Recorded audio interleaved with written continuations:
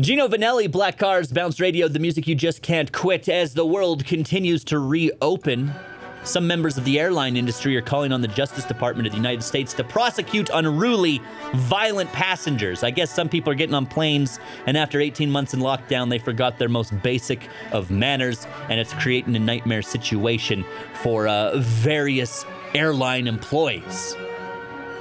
They're like, we need to get the Justice Department involved. I don't think we need the Justice Department involved. It'd be a little bit sticky when you're talking about airplanes that fly from country to country.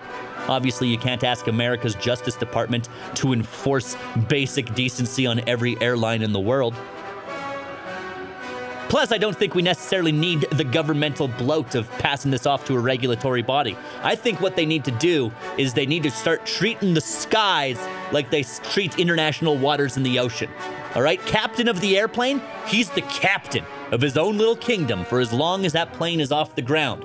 And you must obey his rules. And one of the rules is don't be a jerk to the various flight attendants. And if you are a jerk, what happens is you get ejected out an airlock, all right? They make a big show of it. You're like, no, don't do it.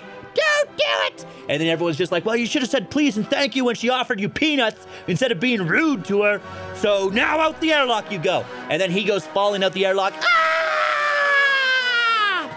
2021, that definitely gets filmed and put all over TikTok. And then you know what happens? Everybody watches a viral video of a jerk getting shipped out of an airlock of an airplane, and then when they themselves are on airplanes, they behave themselves. Is it extreme? Yes, but also, I bet you, very, very effective.